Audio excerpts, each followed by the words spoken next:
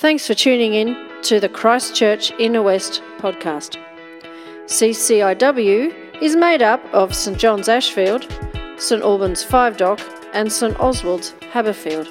We meet in person and online each Sunday, and you're really welcome to join us anytime. For more information about times and activities, go to our website cciw.org.au.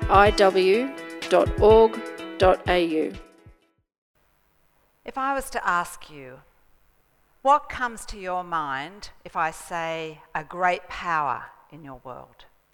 A superpower. What do you think of? Perhaps you think of a country, a great nation. What about if I say a great person? A tyrant, a ruler, a mighty general, a king? I wonder who you think of. I think of Babylon. I think of King Nebuchadnezzar. Let me introduce myself to you. I am Daniel. I come from the land of Judah, from Jerusalem. But at this moment, I am in Babylon, with King his mighty empire. How did I get here? Well, in Judah, we are very small, and the armies of Babylon down through the Euphrates and down to our territory. At that point, it took off only some of the leading people in the city, and I among them was taken on that journey by foot many days, weeks, to the great city of Babylon. I walked through the incredible gate in entry to this city with its images of their gods, the wealth of Babylon on display. We were captives. We had no rights. We had to take on board the language, the books, the culture of the city of Babylon. That is the mighty city that I see as the superpower of my time. And King Nebuchadnezzar is the great king who has conquered so many nations. His empire extends a great distance. My friends and I, who remain true to our God, were put in a crisis just recently. We were in the king's palace, ordered to eat the king's food, drink the king's wine, but we knew that it had been offered to the gods of Babylon. Would we do this? Would we comply? It was easier to do it. It's very hard when you looked around and saw the massive buildings, the temple of their gods, to actually refuse. But we knew we would be stepping over the line, denying our God to eat the food offered to the gods of Babylon. That was our crisis, but that's over. At the moment, we face a new crisis. It's come to us. We are not in the palace itself, but it's come filtered down through the grapevine of Babylon that the king is troubled, very perturbed. Why? He's had a dream. This king who has control of all his empire, has had a dream. And he has woken up night after night after night, not being able to know what is the source or the meaning of this dream. Now, there's one thing worse than a king being troubled. It's when a tyrant becomes enraged. When a tyrant becomes enraged, and his word must be obeyed everywhere, everyone beware. He called all the magicians, the sorcerers, the wise men to come and interpret the dream. He had them all before him. Now, he was cunning in his rage. He said, "You tell me the dream first."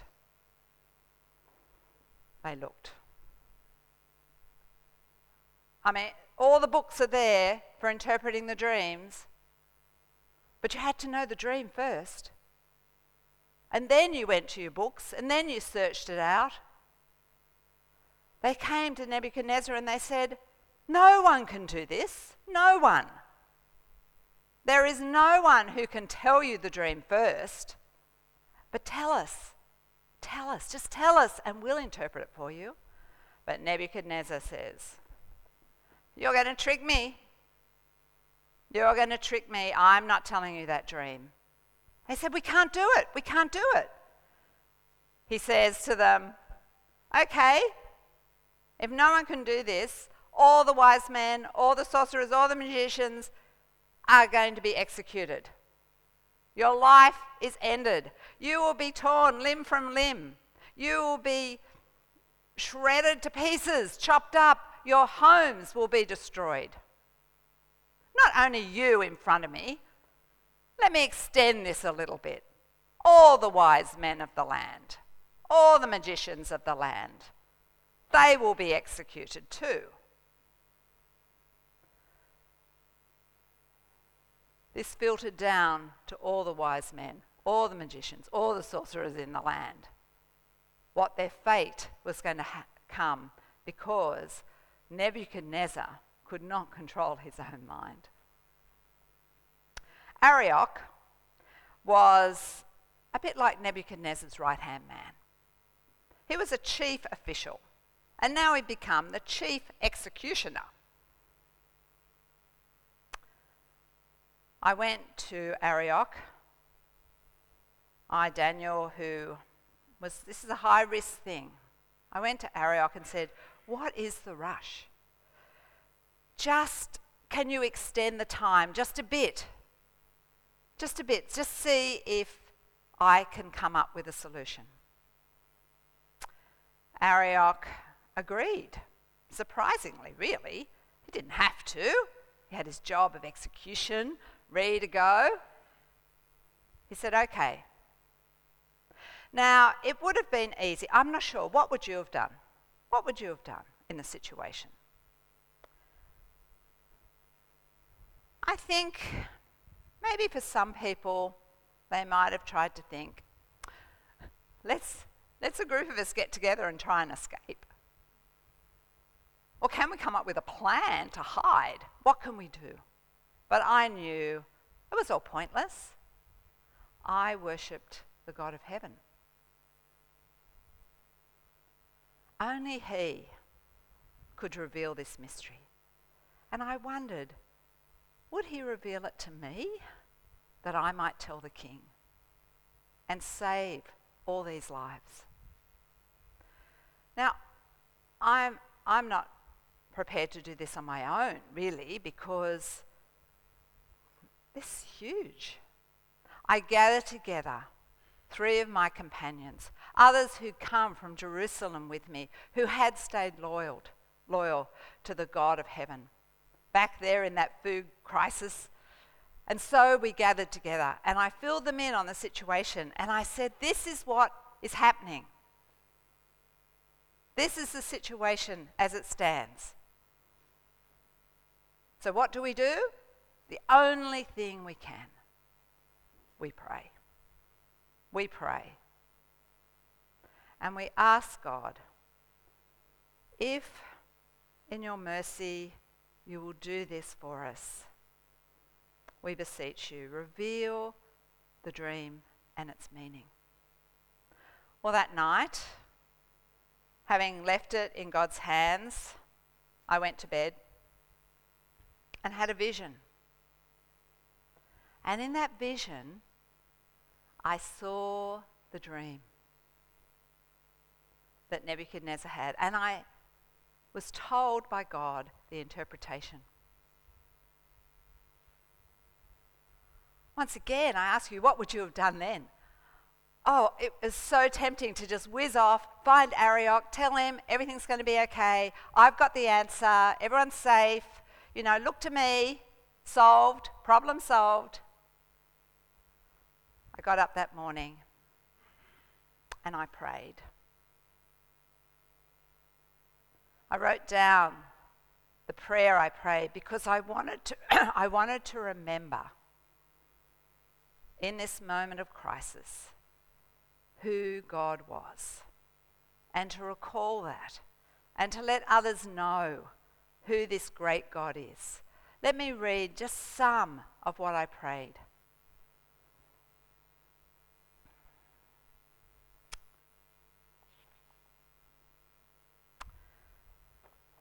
Blessed be the name of God from age to age, for wisdom and power are his. Blessed be the name of God, the name. This God of all had revealed his name to his people, his name that captured his faithfulness, his justice, his mercy. He had entrusted his people with his name, and I blessed him, worshipped him, that he had made known his name to us, and it was still true in this pagan country of Babylon. I praised him as the one who deposes kings and sets up kings. Nebuchadnezzar. He thinks he's in control. He looks out on his empire and he thinks it will never end. But he's only there because God has allowed his rule. And finally I prayed, O God of our ancestors, I give thanks and praise. You have revealed what we have asked of you. How could I promote myself? I knew that God alone had granted me this wisdom. So I went and I found Arioch. And I allowed him his moment of self-promotion. We come to the king. We come into the throne room of King Nebuchadnezzar, bowing before him. And Arioch says, "Oh, King Nebuchadnezzar, I have found a man who can interpret your dream."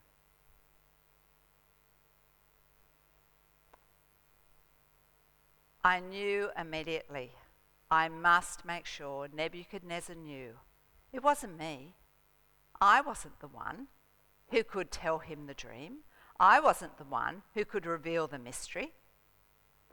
I said to him, "O King Nebuchadnezzar, no one can tell you what this dream is. No one on earth can tell you this dream. But there is a God in heaven who is the revealer of mysteries. He can tell you the meaning of this dream." I wanted Nebuchadnezzar to know that his mind, which he thought he had total control of, God is able to speak into. And Nebuchadnezzar, who felt, I'm sure, that he was in control of the whole of the future, God was the decider of his future, of everyone's future. So I said to him, "Nebuchadnezzar, this is your dream. This is your dream. You saw a brilliant, shining statue, a huge statue. There was a head of gold. There was a middle and arms of silver. There was a chest of silver and arms of silver, a middle and thighs of bronze. There were legs of iron and legs and feet of iron and clay, mingled together." Now that sounded pretty impressive. I paused for a moment. But King Nebuchadnezzar, the most amazing thing in the dream was on the side a rock, a stone, came from nowhere, not fashioned by human hands, and smashed in to the legs of the statue. And the whole statue crumbled, disintegrated into such tiny pieces it became like chaff that the wind just blows away. And what happened to that stone? It grew and it grew and it grew and it became a huge mountain that filled the whole earth. Now, Nebuchadnezzar, I want to tell you the meaning. You might be wondering, Nebuchadnezzar, are you this statue? I want to tell you, Nebuchadnezzar, you're just a bit of it. You're just a bit of it. You are the head of gold. But let me remind you, even though you are a mighty kingdom, all the armies that you've commanded, all the peoples that you have conquered, all the animals and birds that are in the lands that you are in control of, God has given those to you. And let me now tell you that what will happen, you feel that Babylon is impenetrable. Who could ever conquer this nation? Who? Your nation will fall. Babylon will be gone. Another nation will come in. It won't be as powerful as you, like silver is to gold. It probably is divided, not as whole as yours. And then another nation will come in, a bronze, represented by the bronze. It won't be as powerful either. Perhaps it will be a nation that spreads out over the whole of the world we know, but it will divide up. It won't last. And then a nation will come. A nation like iron that will crush people with its disciplined army. And yet, at the heart of that nation, there is weakness. And this stone that comes in and will crush this statue is God's kingdom. A kingdom that God will set up. A kingdom that will last forever. And it will never be handed on to someone else. Never.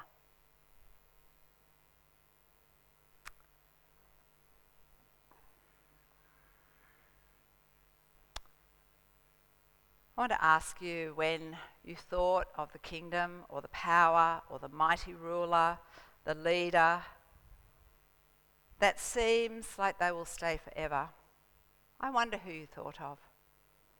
Or perhaps in your time you have seen and know that kingdoms come and kingdoms fall. Nations are powerful and nations start to crumble. I look around at Babylon and it seems unimaginable for me, refugee with no rights, to imagine this kingdom won't be here forever. And yet God has told me what will be. I long for a kingdom that is different. For all the might of Babylon, I see the other side of it. I see the rich are dominant, the poor are trampled on. People are brought in and conquered and told they must fit in with the culture and the learning and the language of this nation.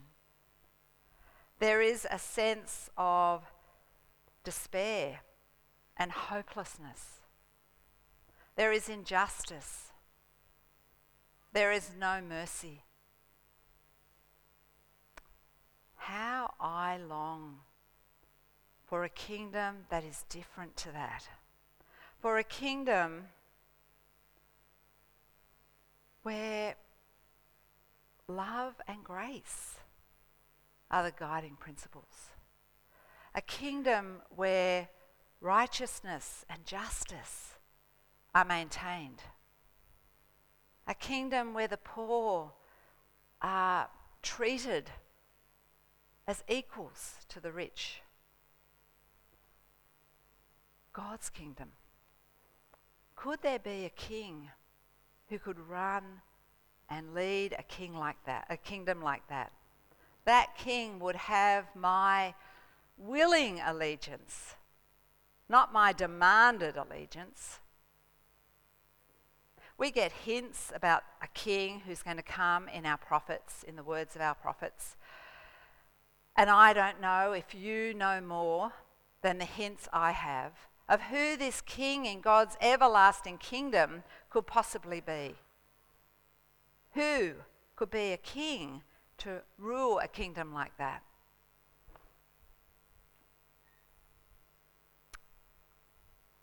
Someone said Jesus. Jesus? King Jesus. Do you know what the name Jesus means in Hebrew? The one who saves. King Jesus. The one who saves. Well, let me just take you back to finish the scene in Nebuchadnezzar's palace. I'm there, the meaning of the dream has been finished. Nebuchadnezzar, what does he do? He bows down and worships me. I don't think he quite got the fact that there is a God in heaven who alone must be worshipped. He bows down. But then he does give God a bit of flattery. He is God of gods, King of lords. But really, I think Nebuchadnezzar believes that only he should be worshipped. Only he should be treated as the top person in his whole empire. We will see how this flows out day to day, whether he really does think God is like that, or I suspect he has just added the God of heaven to an array of his gods. And then, just as he has been extravagant in punishment, he is also extravagant in reward. He makes me a high official in his court, he promotes me, and I manage to get my other friends promoted. But I realise, as he does this, that there is probably going to be jealousy rippling through this court. I am a foreigner. I am not of this people. How will people respond? Or maybe you'll see a story that flows out of that. But as I look at the dream and as I reflect on it, I am encouraged. I see that through the expanse of history, nations come, nations go, but God's kingdom will last forever. I can see that all that is around me that seems so permanent, so real, so impinging on who I am, does not demand my loyalty, because I am loyal to the God of heaven. And I am made more confident because this kingdom of God will last forever. And as I trust in him, I know that even though I live in Babylon and I've had bricks and mortar in my home in Jerusalem, my true home, my forever home, is with this God in his kingdom. And he is my God. And as I trust him, and all who trust in him will know him and be held by him in his kingdom forever.